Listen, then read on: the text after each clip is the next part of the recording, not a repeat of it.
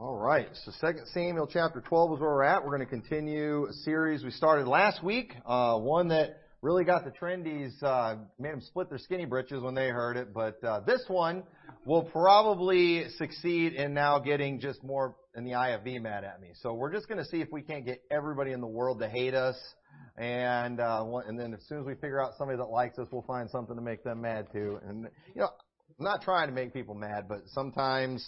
when you live in a world of sin and you preach against sin, you just make a few enemies along the way. And so we'll see what happens. We're just going to preach what the Lord has laid on my heart, and I believe this is a very, very important subject. And folks, I believe when it comes to what we're covering tonight, the IFB has a broken mindset on this. And I really want to make sure we get our minds in the right place when it comes to this subject, because we cannot make this mistake. I cannot express how serious this is.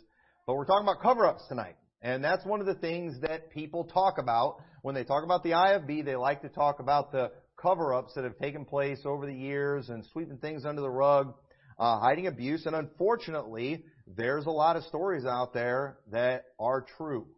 There's some bad ones too, but there's a lot of true stories that are out there.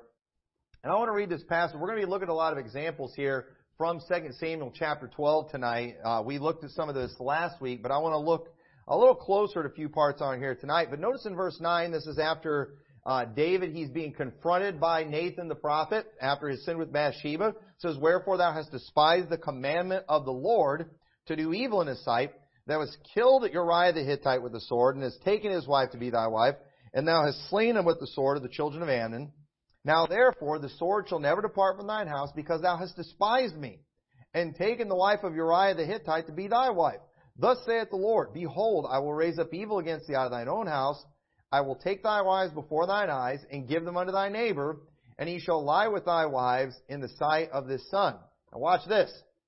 "For thou didst it secretly, but I will do this thing before all Israel and before the sun." Now, let me ask you, does it look like God is in the business of covering up His servants when they mess up?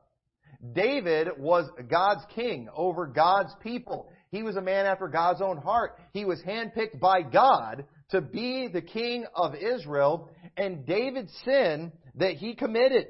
It says in verse 14, it says, "Howbeit, because by this deed thou hast given occasion to the enemies of the Lord to blaspheme.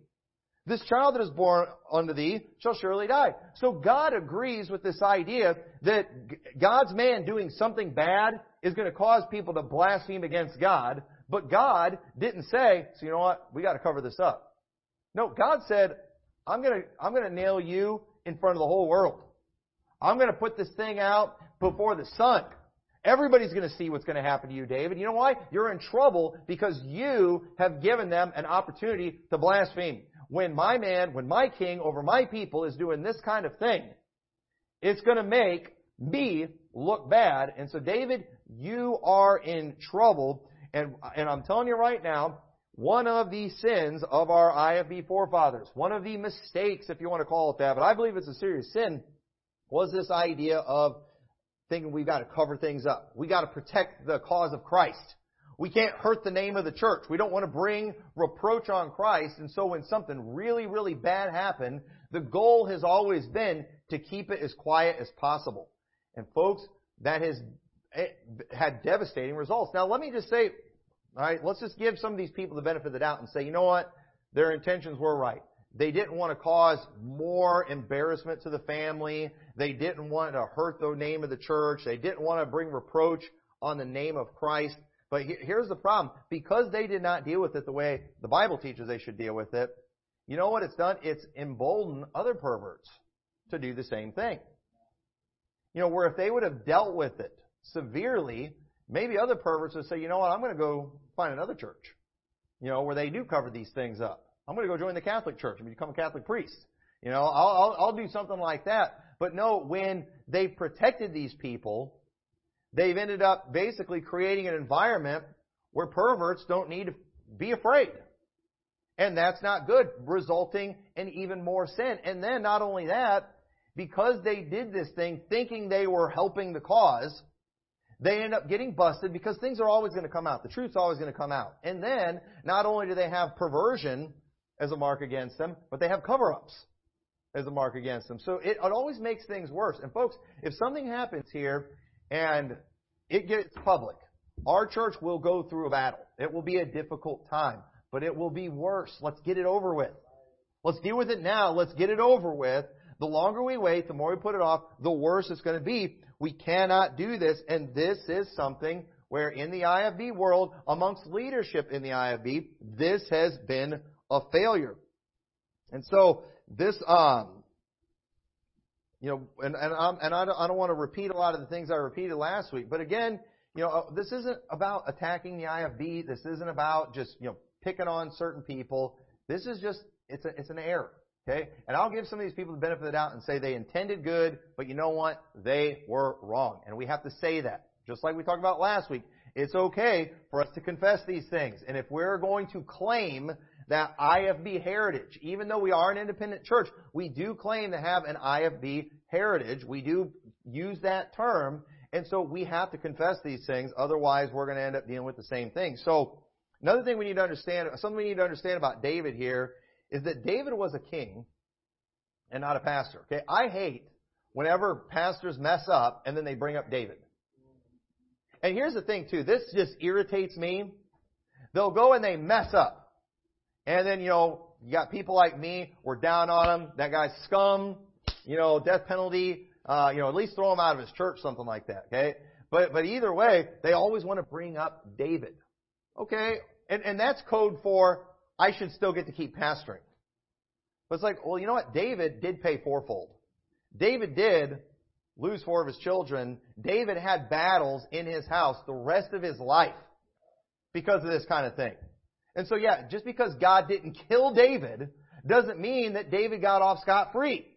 And so these people want to say, what about David? Well, here's the thing. You claim to be a preacher of the Word. Why didn't you learn the lesson from David?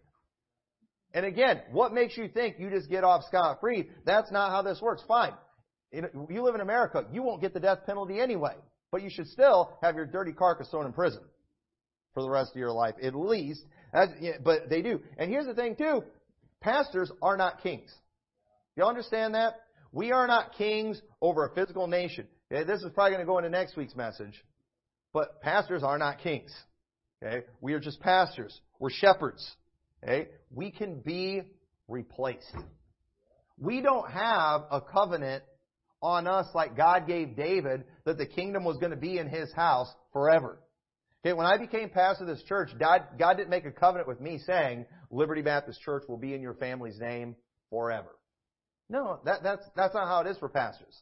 I can be replaced. And you hate to admit that kind of thing, but you know what? Every pastor needs to admit they can be replaced.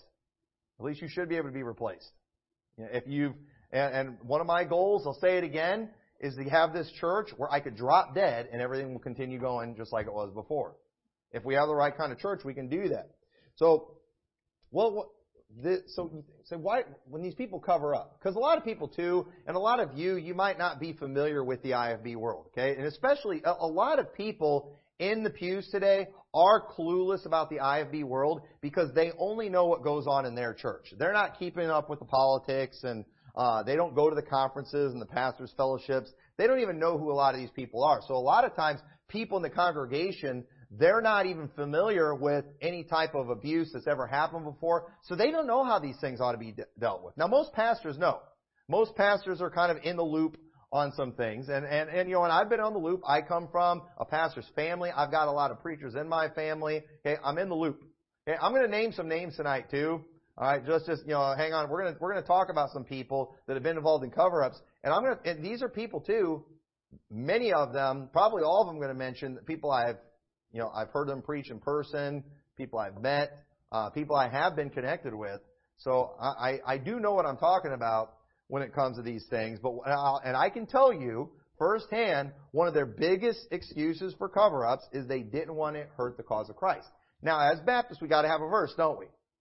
We got to have a verse for why we got to cover these things up and keep it as quiet as possible. Does anybody know what the magic verse is that they use? All right, if you don't know, ask Tom Neal, who wrote a stupid article after the Cameron Giovanelli thing I forgot, I was going to have some of that and read it. That article was so bad.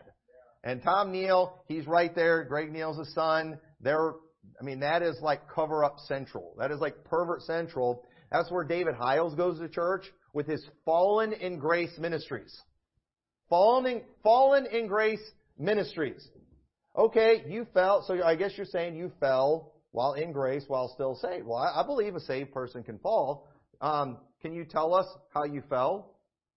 Can you confess the sin that you did? Here's the thing, too. These guys, they don't ever confess anything.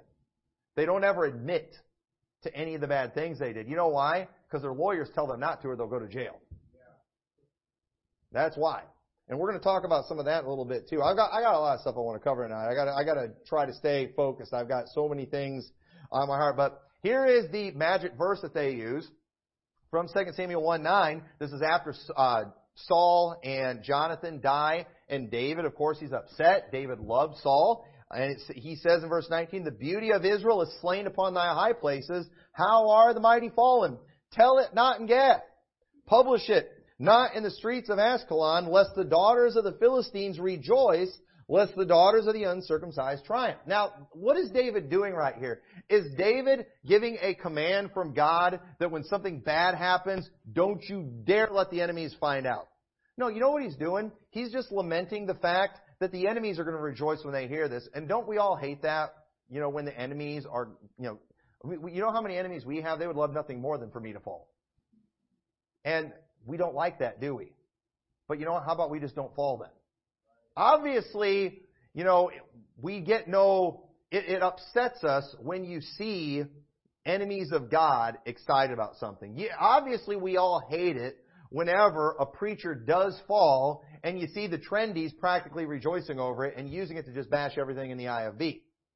Obviously we don't like that, but at the end of the day, while we might feel that way, this is not a command for us to cover these things up, because that goes completely against what God actually did when it came to David's sin with Bathsheba. So that's just absolutely foolish to use a verse like that, but they got to have a magic verse. That's the one they use, and that is just a horrible interpretation of that passage. So, because it's a natural thing, and we're all like this too. If you have somebody that you hate that you work with, and you get in trouble for something, you don't want them to find out, do you? Because you know it will bring them pleasure. Did you know we shouldn't have that attitude? We all have that attitude, but we shouldn't have that attitude. But that is exactly how we feel. And we shouldn't sin to stop them from getting that good feeling. And I got a sermon I could preach for those people too that take pleasure in this, about the Edomites or about the Ammonites, who both got cursed for rejoicing when Israel was being punished. They got cursed because of that. And you know what? We shouldn't rejoice when our enemy falls. But just guess what? If we fall, our enemies are probably going to rejoice. Tough luck. We're just going to have to deal with it. But, this was a massive error for them. They don't want the recovering fundamentalists finding out when they mess up. They don't want Eric Skwarczynski finding out when they mess up. So just don't mess up. Just know that if you do, they're going to be all over it like ugly on an ape. And so just don't do it, and you'll be fine. And because, again, God disagreed with that interpretation. God said, I'm going to do this thing before all Israel and before the sun. That's what God said. God's not into this cover-up business. And so if there's a pervert in the church, people need to be warned for their protection. And let me just put this out there too so nobody thinks I'm picking on you. If you do something perverted, if we find out you're a pervert, we're going to tell everybody in the church. Oh, you shouldn't do that. You're going to hurt their family. Listen, here's one of the reasons we have to tell everybody. Because one, everyone needs to know to stay away from you. Because one thing we don't do in this church, we don't shun people. When people leave the church, we try to let people leave quietly. I don't put it out there. Nobody have anything to do with these people anymore. We don't do that kind of thing. Okay? I'm not interested in doing that. But the fact that they were here, we got to know them. It kind of gives you just automatically have a trust for people that you go to church with. And how would you feel if I knew that someone was a pervert, even if it was like an adulterer? Okay, if you know somebody in this church is an adulterer, do you really want them around your wife? But yet, here, I know about this, but I'm trying to protect that marriage. I'm trying to protect these people. I don't want them to deal with any more heartache than they're already dealing with, so I'm going to keep it quiet, and then it turns out they're messing with somebody else in the church. That's not okay. Folks, that's why you just can't do this stuff. Just mark it down right now that if you do some kind of perverted sexual sin, we're going to tell everybody. And it's not because we're just trying to punish you or anything like that. It's to warn everyone. And here's another reason, too, we've got to tell everybody. Because if you do something perverted, especially if it's something illegal, okay, first off, we don't have the death penalty in this country for this stuff. We want you to die. All right, that's what we want to happen. If you're a child molester, if you're a pervert, a reprobate, and a sodomite, that's what we want to happen, but we're not allowed to do anything about that. So we would at least like to see your carcass in jail. But it's often hard for the authorities to get the evidence they need to actually get someone put in jail. So another reason we've got to tell everybody is chances are if somebody in this church messed with one person, they might have tried with somebody else too. And it might not have been as big of a thing or whatever, but that's why we've got to put it out there. So if you have any information, you can come forward and we can get that dirtbag thrown in the slammer. And folks, we will do that. It will be our mission. If you ever hurt any of these kids around here, I don't care how much we love you right now, that love will turn to hate real fast if you're a pervert, okay? We train ourselves to hate perverts around here, and you will become the hated, and we will make it our mission to get you thrown in jail. And folks, I don't know what I can do to just express how serious I am about that. Because if you are a pervert, we would love it if you left this church before you did anything. And you go to some other church. Go to one of the trendies church and give them a bad reputation. Don't go to our church and give that bad reputation. But I'm serious, folks. We will do that. We will do whatever we can to get you thrown in jail.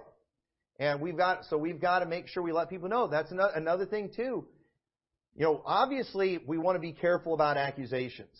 This guy looks like a creeper, and then you don't want to go telling everybody in the church that. But at the same time, if somebody actually does something that's questionable, you should at least tell me about it, because it might just be a misunderstanding. It might be something that was just kind of random. But the thing is, if I have multiple people coming to me, tell me about this, then that's a pretty good sign we do have a problem and I can address it. But you know what happens all the time? Whenever after something big blows up, everybody comes forward. Yeah, this happened, and the pastor had no idea. And it's like, so, obviously I don't want people tattling on me for every little thing. That person made chicken when they knew I was bringing chicken and stuff like that. Don't tattle me on stuff like that. But obviously if it's something serious, or if it could be something serious, you can talk to me about it. I know how to keep secrets. I'm not going to, bring these things up, and just take that burden off yourself. Because we don't want to take any chances on this. Unfortunately, it is a reality. The perverts are out there. They're growing more and more. Folks, they're not going to promote all the homosexuality, all the perversion they do on Hollywood, and it not have an effect on people. This stuff is, they're recruiting perverts today, and a lot of them are in church. And I've preached on this before. I don't want to repeat this too. But one thing about sodomites, okay, and just let me clarify for the internet people, okay, we do not dignify the whole LGBTQ thing, give them all their own letters, okay? We put pedophiles in the same category, and they're all sodomites, okay? They're just sodomites. Let's just call them what God calls them.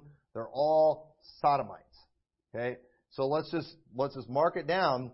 They're all sodomites, and we need to make sure that, we don't think these people can be reformed. We don't think these people can be helped. And so anything that, you're able to share and, help with that, it can really protect a lot. Because sodomites want to violate the innocent. That is why they are attracted to children. That is why they are attracted to churches. They love to prey on the innocent because they are predators. Okay? The reason you have preachers that will go and videotape women today in their office, in a world where we have pornography everywhere that's so easy to get to, why would they even need to do that? Here's why they need to do that. Because perverts, sodomites, want to violate the innocent. And that's why they do that kind of thing. And I've preached on that before. Not going to rehash all that. But we need to understand this idea, too, of, accusations, calling these things out. It is biblical to do this kind of thing. Look what it says in 1 Timothy chapter 5. In 1 Timothy chapter 5 and verse 19. Now, this passage gets butchered quite a bit, but let me show you what exactly this is talking about here. And you all need to understand this, too. This is something that you need to understand. It says in 1 Timothy 5:19, against an elder receive not an accusation, but before 2 or 3 witnesses. Now, I've heard all kinds of butcherings of this passage. Some people will say, well, you can't accuse a pastor of anything unless there's 2 or 3 witnesses. Wrong. That's not what that's talking about. It says, against an elder receive not an accusation, but before 2 or 3 witnesses. So what that means, if somebody is going to come to you, and they want to tell you, they want to accuse me of something to you, you know what you should do? Hey, before you spill this to me, let's get a couple witnesses. And you know what you do? You get a couple men in the church, you get maybe people who are in leadership in this church, and you say, all right, I've got some witnesses here. This person's about to tell me something really bad about the pastor. Let's hear it. Because accusations, especially against those in leadership, they are very serious and they should be taken serious. But folks, there's not going to be 2 or 3 witnesses to a molestation. You all understand that? It's just not going to happen. If there was 2 or 3 people around, it wouldn't happen. And so you don't need to do that. Just if something happens to you, okay, and you need to tell somebody, because if it was me, what you need to do, you need to go and you need to tell somebody in the church about it, but get a few people. Get a few trusted people. Get a few of the men in the church. If you want to have some ladies there, some of the wives there to hear you out, do that. And let me tell you, because people too, it is hard to accuse. It's hard to, people who've been abused and victimized, it's very hard for them to tell people about it. That's another thing too we've got to keep in mind. Something too you need to prepare your kids too, because kids often have a tough time telling people about it too. And that I might say more about that in a little bit. But if somebody goes through all the trouble of gathering 3 people in the church to bring this accusation, it's probably pretty serious. And I'm not talking about them going and getting their 3 buddies in the church. No, I'm talking you go get 3 random men in this church, and you go and they do that. There's a good chance that they're probably telling the truth, and you probably should take that accusation serious. And let me just give this for extra instruction too. Okay. Something what I said last week was completely misrepresented. But if you ever hear that I did something illegal or somebody here does something illegal, you always go to the police about it. Y'all understand that? And trust me, I will go to the police about you if I hear about you, because first I'll go to jail if I don't. And you think I want to go to jail because you're a pervert? That's the last thing I want to happen. I will go to the police, and you should do that same thing too. Here's why we bring these things to the church, because sometimes there's not enough for the police to be able to do anything about it. And as a church, based on, I forgot what passage it is in 1 Corinthians, the Bible says we would be better off having the least esteemed among us judge something than the unrighteous judges of the world. And so, as a church, you all need to get to the bottom of what happened. Obviously, you're not going to exclude the police from it. But you all can have your own investigation too, and I promise you, yours should be able to go a lot quicker than theirs does. Theirs takes months, years. Guys like Matt Jarrell, who was a pastor that was a pervert, who got busted, got caught, and hung himself in his jail cell. That guy, turned out, he had tried picking up a prostitute that was an undercover cop before, and was like awaiting trial or something for it, and it had been like months before. Our legal system takes too long to deal with everything. And apparently there were some people in the church that knew about that. And it didn't get brought before the church. They should have taken care of that right away. But they didn't. And that man ended up doing more things. And, thankfully killed himself and, took care of business, because the cops wouldn't have done that either. We don't have to worry about him anymore. But either way, you've got to understand, it's okay for you to judge these things. And if you determine, there's guilt here, y'all are allowed to get rid of me. But it's like churches, they want to sit around and they want to wait for the legal system to figure it out. Oh, we'll let them decide. Really? I don't trust our court system. I will use them because, one, we have to, and two, because they are the ones who have the power to throw people in jail. We don't. They're the ones that have the power to execute people. We don't.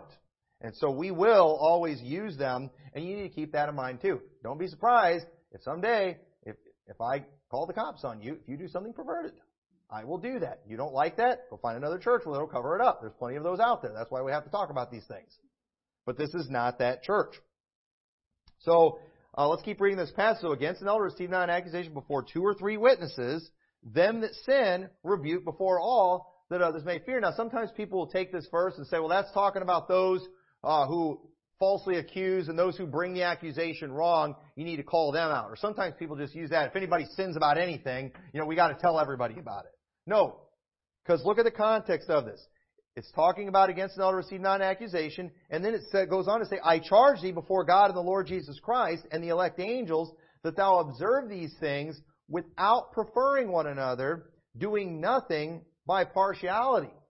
So the reason they're saying not to be partial is because we might tend to be partial when it's somebody in leadership. We might tend to be partial when it's somebody that's the pastor of the church. And so when it comes to these things, when it comes to accusations and things like that, we need to make sure as a church, when we judge these things, that we don't have any partiality. Just like we would throw out a regular church member and turn him over to the police, you should turn me over to the police and throw me out too. That's what you should do if that happens. And then it says, lay hands suddenly on no man, neither be partakers of other man's sins. Keep thyself pure. And when it's talking about the laying on of hands, I believe it's the same thing as the laying on of hands of the presbytery. We don't want to go ordaining people that are perverts, that are bad. We don't want to go putting our stamp of approval on people. We don't want to be using them in the ministry. People that are perverts, people that have these terrible, things that they've done in their past should never be in leadership. Ever, ever again. And unfortunately, too many churches are just way too, because again, too, here's another thing the trendies don't like, that we teach the reprobate doctrine. But folks, if the reprobate's doctrine's not true, why can't a Cameron Giovanelli get restored to a position in a church? Why can't Cameron Giovanelli sing in a choir? He said he repented. Who are we to say that he didn't? I mean, he says he repented. The church obviously is fine with him doing that. So why not let him sing in the choir now? Okay? Because we all know perverts don't get reformed. Now why not? Why don't perverts get reformed? Why not? You know why? Because when you've been given over to a reprobate mind, hey, you're going to do those things that are not convenient. You're going to do those things against nature. You've been rejected by God. And those people are never going to be reformed. And so you know what? We don't let guys like Cameron Giovanelli sing in the choir. Okay? We're not even going to let them sit in the church here. Some churches, because they don't believe that, they're trying to reform, they'll keep an eye on these people. I don't think all of them are horrible, but at the same time too, if you've got a known pervert in your church that you are allowing, everyone in the church ought to know about it. Even our world makes these people, be on a sex offender list. Why can't we have one in the church? Fine. You know what? You want us to have sexual predators in the church that say they repented, that's fine, but we're going to put a picture of them on the wall in there. And we're going to say, sexual perverts that attend this church. And then we're going to have a section for them too. A section that we don't clean, that's real nasty and stuff, that's kind of roped off. And we'll stick them in that corner there. And that's the pervert section. Because, obviously we got to let everybody in church. And we'll let the sodomites sit in there too with them whenever we let them come to church. All right? Would that be okay? If we're going to do it, that's the way it's going to be done. But I'd just rather not do that at all. Okay? But if we ever get convinced that we got to let these people in church, that's how we're going to do it. And you say, if you do that, they're never going to want to come here. Thank you. Exactly. Because we don't want them here. We don't want them here.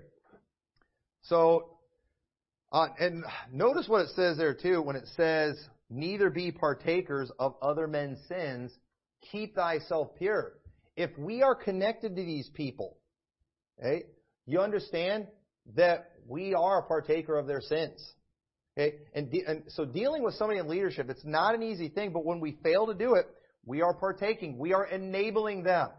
These guys that have been busted before and they do it again, guess what? Those pastors that left them in leadership, They are a partaker in their sins. These repeat perverts that are out there. You've got guys like Mike Zachary that is still, I get it, the guy's a talented musician. But the guy is a pervert. And here's the thing too. We met the guy. I'm not just talking about people in random churches. My wife and I went to a music thing at Providence Baptist College. He was there. This was years ago. I met him. I remember shook his hand. He had that dead fish handshake. And we kind of thought he seemed like a homo. I mean, we did. We made excuses for him. It's like, he's just a musical. He's the artistic type. We made excuses for him, because, we knew Brother Gomez would never have, a pervert, and obviously he didn't know. But anyway, it turned out he did something there at North Valley, and then they just let him go. Okay, North Valley, they don't call anybody out. They still haven't called Cameron Giovanelli out, even though he pled guilty to what he did to Sarah Jackson, even though they covered for that guy. They still haven't admitted any wrongdoing there. And then what do they do? They quietly got rid of him. He goes to West Coast, or he goes to Paul Chappell's church, and then something happens there. Now, at least Paul Chappell, and unfortunately he took it down, but he did a blog post or something, but he was kind of vague in there. It wasn't for sure what he did. So we knew something was wrong, and he was upset in there that Trieber never told him about it. And I remember there were some blog posts and things that went around, but they've taken it all down. And I don't remember all the details of it. But obviously, this guy's a pervert. He was a pervert at North Valley. He was a pervert at Lancaster. But now he's at Lighthouse at Doug Fisher's church in San Diego. What in the world? When are these people going to learn their lesson?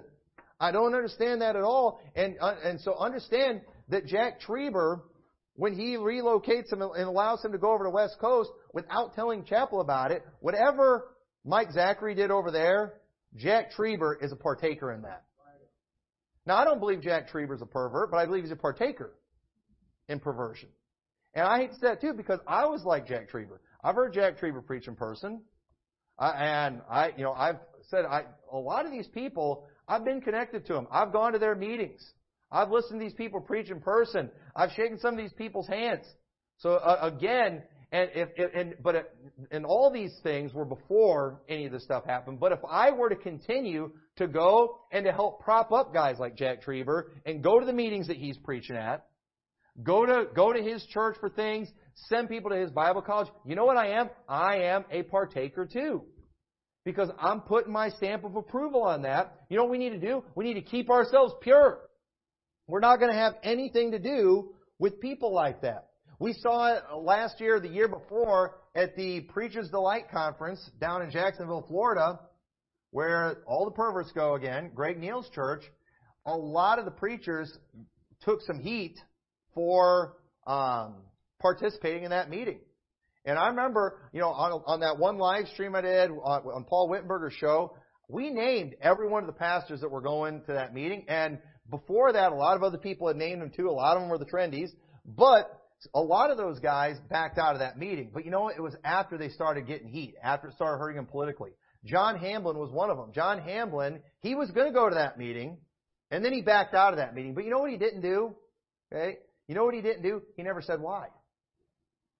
He never said why. These preachers are too quiet about this stuff. So it's like, did you not know before that he was a pervert?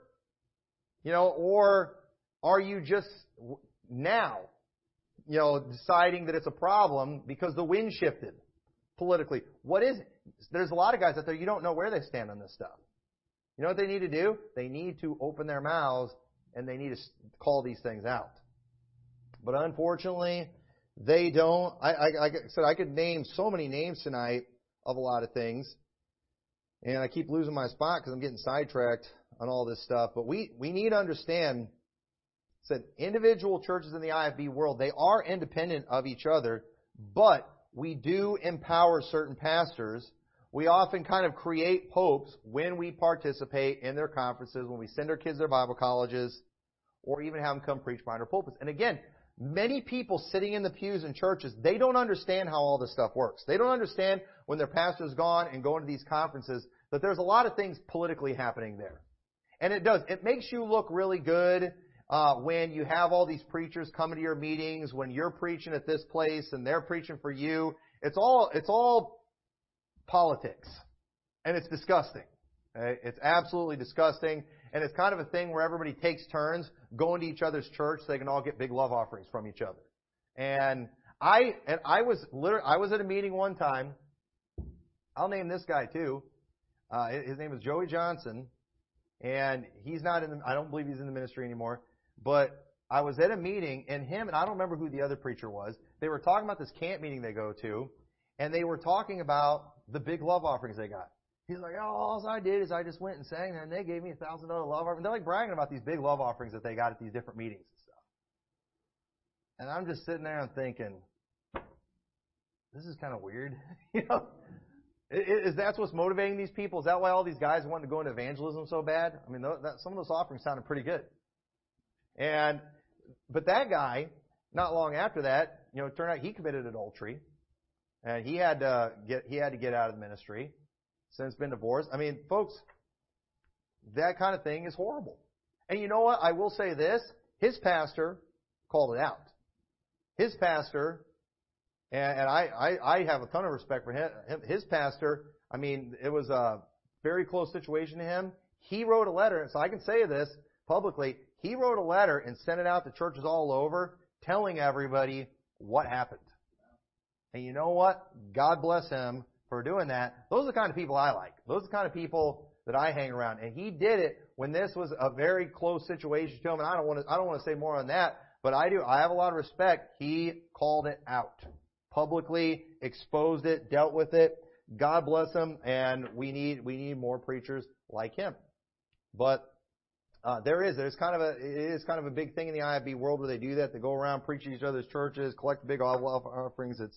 It's not good. So, but at the same time, when I'm bringing people in, it's a way to lift them up politically. When I'm going to these meetings, it's kind of a status thing. When you can show the pictures of all the preachers that are at your meetings, and so we're partakers. If there's sin, if there's wickedness going on in these churches, we're partaking when we partake in those meetings. So we've got to keep ourselves pure from that kind of thing. So we can't force another church to fire their pastor, but the truth is, if a church fails to deal with sin, they will be held accountable to God, and this church will be held accountable to God if you all do not if you don't deal with these things. And so there are known pervert pastors out there that sadly still have jobs, and nothing can be done about that. Judgment is coming for those churches, but here's the thing. When large portions of the IFB continue to fellowship with them, then they are now partakers, and judgment's coming for them too. And then we can't complain when we get lumped in with the perverts. If I'm out going to these meetings where all these guys are at, I can't complain when I get lumped in with them. Oh, we've never covered anything up.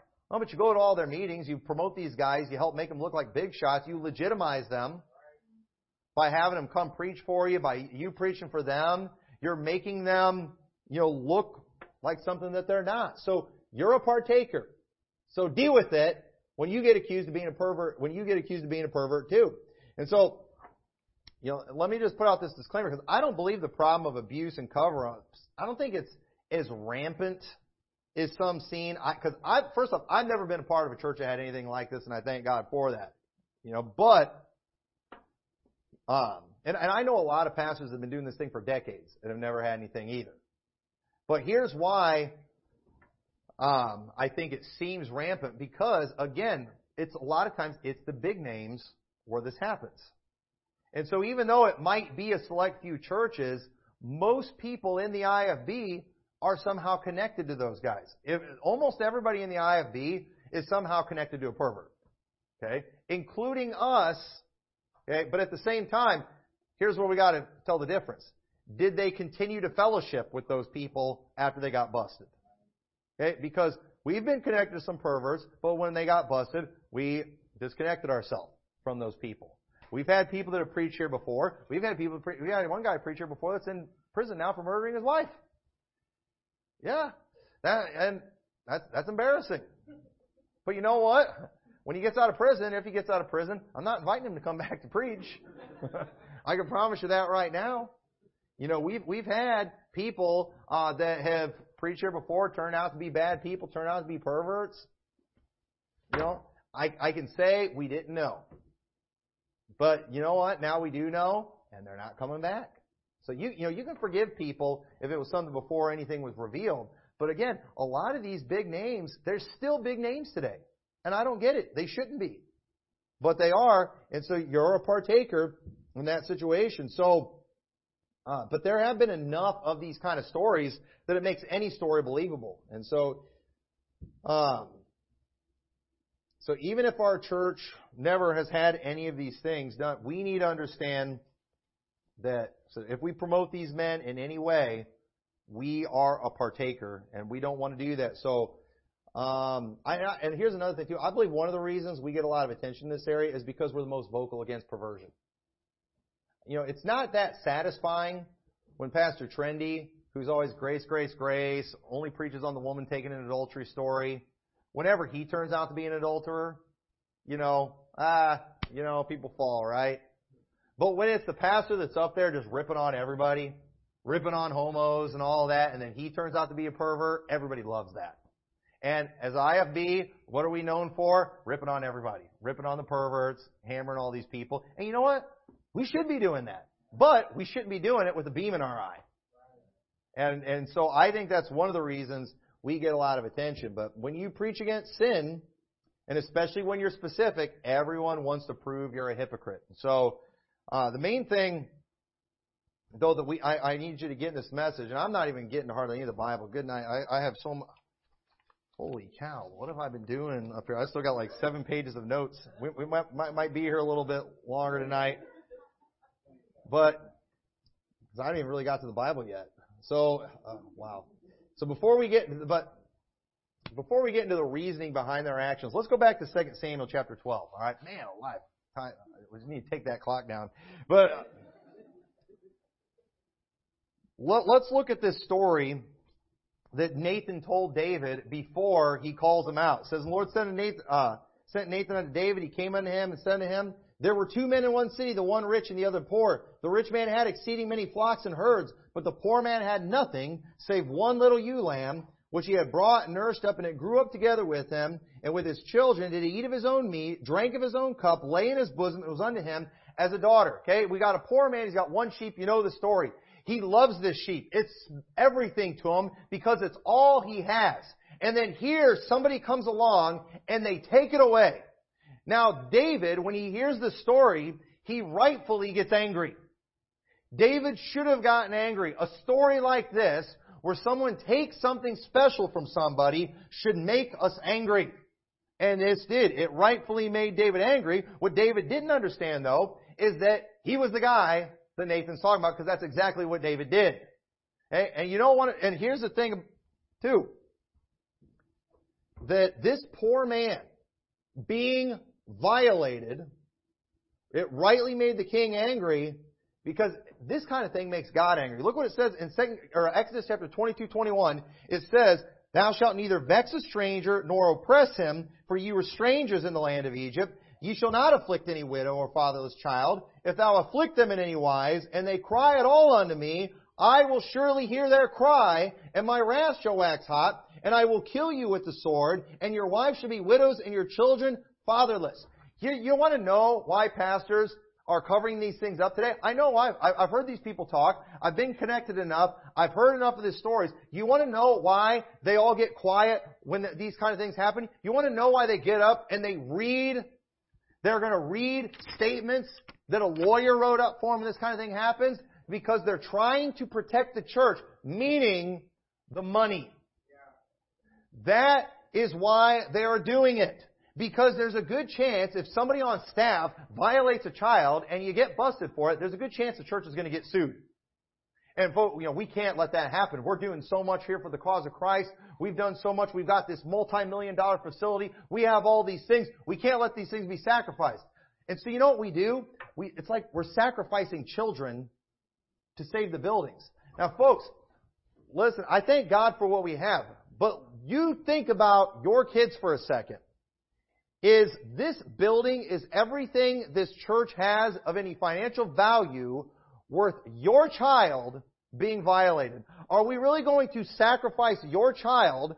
Are we going to redirect their future in a negative way, allow something horrible to happen so we can save what we have here. I mean, I thought Jesus came to seek and save that which was lost. I thought He came for people. I didn't know He came for buildings. I didn't know He came for an organization. I thought the church wasn't the building. The church wasn't the organization. It's the assembly. It's the people. It's the lives. It's the souls. I thought the Bible says, what does it profit a man if he gain the whole world and lose his own soul? So what do we think is going to happen? Are we going to try to stop justice from taking place? Or are we going to try to stop that from happening so we can protect all this stuff that we have here? And we're going to allow someone to be done wrong? Allow some little girl to be violated? Some little boy? These precious children we have in here? You know what? This should be our attitude. We'll let it all burn. It can all burn with no insurance money before we will let a child be violated like that or hurt like that. Because here's the thing too. If something happens, if somebody does something, we can't undo that. Y'all understand that? We can't undo what they did. But you know, we see that Jesus, He got very angry at His disciples when they forbid the children to come to Him. We see that Jesus said, whosoever shall offend one of these little children, it would be better for him that a millstone were hanged around his neck and to be cast into the sea. We know that Jesus Christ cares about those children and loves them. And so here's the thing. If something happened to one of your children, we can't undo what that pervert did. But what I wonder, and I don't want to pretend I can speak for victims. I've never been molested or anything like that, but I've listened to enough of these people talk. I tend to think if a child was violated, because too, a lot of times you know what you have? You've got pastor or like a high up youth worker or somebody that everybody loves in the church versus like a bus kid. I mean, what's that bus kid bringing in? Right? He's costing the church money, right? Well, let me tell you, that bus kid has a soul that's far more valuable than that pedophile's. And understand, that child, what if they saw the church remove the pastor for what they did to him?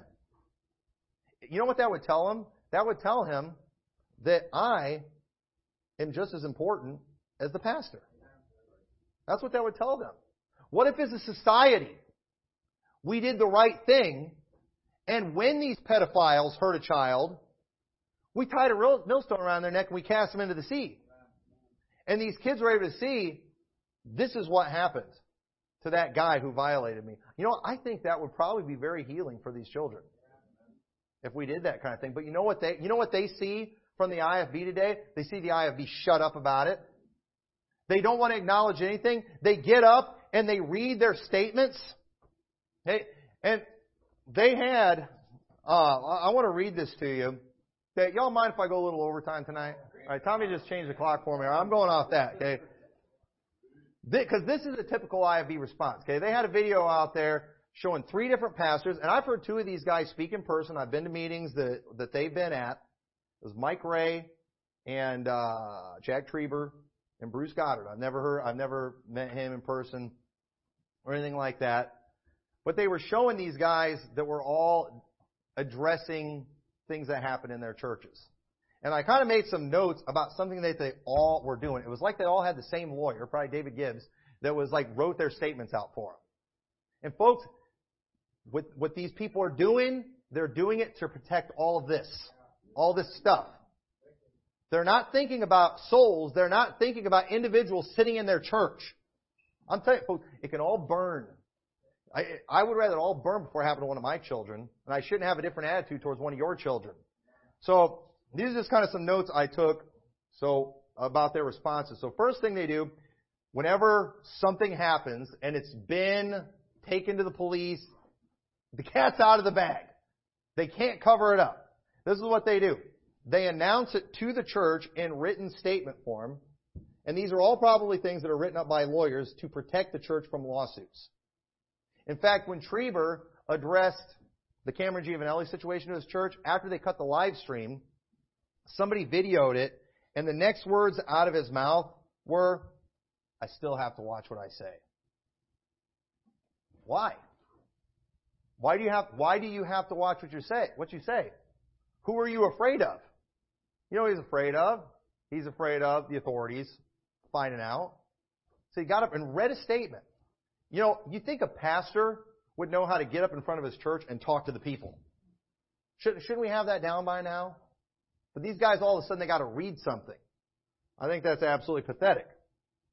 We see they always start by saying, this is how it always starts, it has been brought to our attention. That's code for we had no idea. We didn't know anything. This is what they legally have to say to try to make it look like we're not liable for what happened. Don't sue us. Don't sue us for what happened. Folks, I don't want to get sued. I don't want to get sued, but you know what I don't want to do either? I don't want to ruin one of these children. I don't want to treat them like they don't matter. And like all the stuff that we have here is more important. We can start another church. We can start all over if we need to, because again, I thought the church was the people, not the buildings, not the organization. We see they like to talk about the things that they didn't know instead of what was really important, like what did they know? Because that's what's important. We find out we got a pervert in here, especially in the situation with Mike Ray, where the guy that he had to address was somebody who had done something perverted before, and he knew about it. And the church didn't know about it. So what do? They get up and they talk about all the things they didn't know. I'm in the dark just as much as everybody else. That's kind of what they're doing. And obviously they didn't know everything, but that's not important. Here's what's important. What did you know? Oh, you mean you did know about what he had done several years ago? That's pretty important. That's what they should be talking about. They start by talking about all the problems that people in the church have that they didn't tell everybody about. Oh, you all want me to talk about? You guys think I should have told you what this pervert did? I don't tell everybody about your problems. Oh, you mean like about the little, the arguments my wife and I have been getting into? Okay, obviously those aren't illegal things. Obviously we all have problems, and obviously pastors, they know things about their people that not everybody would want to know. But there's a big difference that, hey, your wife loses her temper sometimes and nags you to death and it's driving you crazy, and somebody's a pervert and molesting people. There's a big difference. Okay? If you have a knockdown drag out with your wife and you want to talk to me about it, I'm not going to tell everybody in the church about it. But if you're a pervert, we're going to tell everybody in the church about it. You're not endangering everybody with that. So that's just stupid. Just get up. I don't tell everybody else about your problems. How dare you think I should talk about this kind of thing? And boy, that type of thing just makes me sick. They talk about how the devil is attacking their church instead of how a devil attacked an innocent person in the church. That's what they should be talking about. Our church is under attack right now. Who's attacking you? The police? For you having a pedophile in the place? Oh, it's all those people on social media talking about us. Well, if you'd have dealt with it, they would have probably never found out about it. Again, those people aren't hurting places like Calvary Baptist in Dundalk. But they sure seem to be hurting these churches out in California. The pastor, too, they do this. They always make themselves out to be the victim because he has the job of dealing with these problems and attacks. Now, listen, I know that would be tough dealing with that kind of thing if I found out about some kind of perversion in the church. But you know what? When you exploit a situation like that to get sympathy for yourself instead of the victim, man, I'm sorry. You're a disgusting person. You make me sick. And again, you know what? God already sacrificed His Son for the church. We don't need to sacrifice any of these kids here for anyone else. Oh, we don't want to hurt the cause of Christ and stop people from getting saved. God already sacrificed His Son so others can be saved. We don't need to sacrifice any more children. The trendies don't like when I use some of these examples. Maybe they'll like this one since it's not about them. How is this any different than offering up our children to Molech? Like they did in the Bible. Sacrifice, we're going to sacrifice our children so we can hang on to our money and to this building. So we can hang on to our reputation. I don't want to hurt my reputation because I won't get invited and I don't get invited to anything anymore anyway. So who cares? But either way, well, it's easy for you to say, Pastor, you don't have anything to lose. Well, that's good. We can keep ourselves pure. That's more important. Proverbs 31:8 says, "Open thy mouth for the dumb, and in the cause of all such as are appointed to destruction, open thy mouth, judge righteously, and plead the cause of the poor and needy." We should be defending those who can't speak for themselves. And I'm telling you, it's a sad thing. You have that poor family, you have that bus kid, and they're treated as second and third class. I'm telling you, I don't care if it's even somebody outside. Any child out there is worth, their soul is worth more than anything that our church has. When something happens, we're not going to think, how are we going to hang on to all this? We should be thinking, how can we make sure this person is not offended to where they walk away from the things of God and walk away from the house of God? Because you know what happens too, and this will offend some people too, but a lot of the LGBT people out there today are former victims whose minds were twisted by what was done to them. A lot of people end up going that direction after they get violated by a pervert. Do you want that happening to your child? Obviously not. Okay? This can all burn before one of my children become a homo.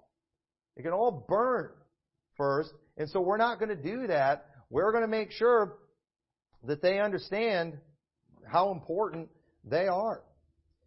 So, I lost my spot. I got so many pages up here. I'm just going to have to decide what I'm going to skip and what I'm going to hang on to. But here's the last thing that they do. They ask for prayer for the victims, for everyone except the victims. Y'all be praying for our church. Y'all be praying for the family of our assistant pastor who's a pervert right now. What about the victim?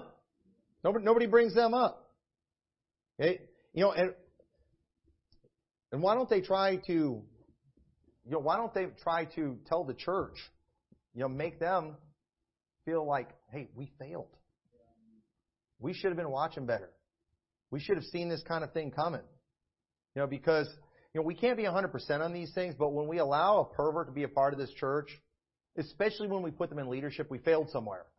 We went wrong somewhere. And you know what we should do after that happens? We should go back and say, what were the red flags? What could we have done differently to prevent this from happening? But these things are never even talked about.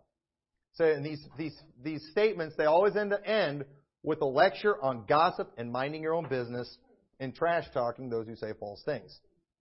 And again, false accusations will not damage a church unless there's an element of truth. And so let's mark it down right here, right now, and accept the fact that if abuse happens in our church, bad things will be said about our church. And some of those things won't be true. Okay? Some of those people, some of the stories will be improved, and more will be said. And it's not all going to be factual, but let's just mark it down. It's going to happen. And we can't play the victim when it does. And so this is what, oh man. So, I had some bonus points. I don't have time to get it. Because at the same time, too, I did want to spend some time tonight showing why these people that are trying to expose this stuff, I might have to just do something special online for them. All right, this is for you tonight, and I've already taken you over time. But, these people that are out there trying to expose all this stuff, they don't understand. They don't even understand why abuse is so bad. They don't understand why sexual perversion is so bad. And I'm sorry, when you are against pedophiles, but yet at the same time you're okay with sodomites, I don't think you're really against perversion. You're a hypocrite. I don't think you're really against perversion. I think you don't like the IFB, and this is a great opportunity, when that happens, to trash everything about the IFB. But let me tell you something too. What in the world does King James only have to do with being a pervert and a pedophile in the church? What does standards and all that have to do with it? It has nothing to do with it. And I might have to do something special for that, but let me close with this verse right here. It says, Numbers 32:23, but if you will not do so, behold, you have sinned against the Lord, and be sure your sin will find you out. We're not going to cover anything up. Let's just mark it down, folks. This is what, if you can get anything from this, all right? There's a lot I wanted to cover tonight. It kind of went all over the place. Okay? But if you get anything from tonight, here's what we need to understand. We will never successfully cover anything up. It will always come out. The longer it takes to come out, the worse it will be for our church when it does come out. Okay? Another thing everybody needs to get, you do something perverted, you will be exposed. I highly recommend you just leave before anything happens if you are a pervert. You will be exposed. But then last of all, we just need to mark it down right now. We cannot allow our care and love for the things that we have as a church, the facility, the building. We can never sacrifice people so we can hang on to these things. We just need to mark it down. Every single person in this church is worth more than everything that we have here. Everything we have here, it is nothing compared to that individual for their soul. You need to think about every other child in here, just like you do your child. You wouldn't sacrifice these things for your child. And we're not going to sacrifice somebody else's child. And we need to take these things serious. And if something ever happens, God forbid, if something ever happens, we are not even going to think about protecting ourselves from getting sued. Let's just forget about that right now. If we start talking about how we're going to protect this church when that kind of thing happens, we've messed up somewhere. We've gone bad. We deserve all the attacks that we're going to get. You know what we've got to do? We've got to say, how can we salvage this victim? How can we make sure that that pervert didn't turn them into another pervert? Let's show that victim how much we care about them and how much we love them, and let's do everything we can to destroy whoever hurt them, no matter who it is. Even if it's the pastor, we are going to take them down. We are going to make an example of them. And you know what else we're going to do? We're going to make a hero out of them. Because here's the thing about sexual perverts. They never stop with just one. They never stop. And let me tell you this. Let me tell you kids this. If anybody ever does anything to you, hey, understand, if you tell somebody what was done to you, you know what you're doing? You're saving somebody else. You're saving somebody else.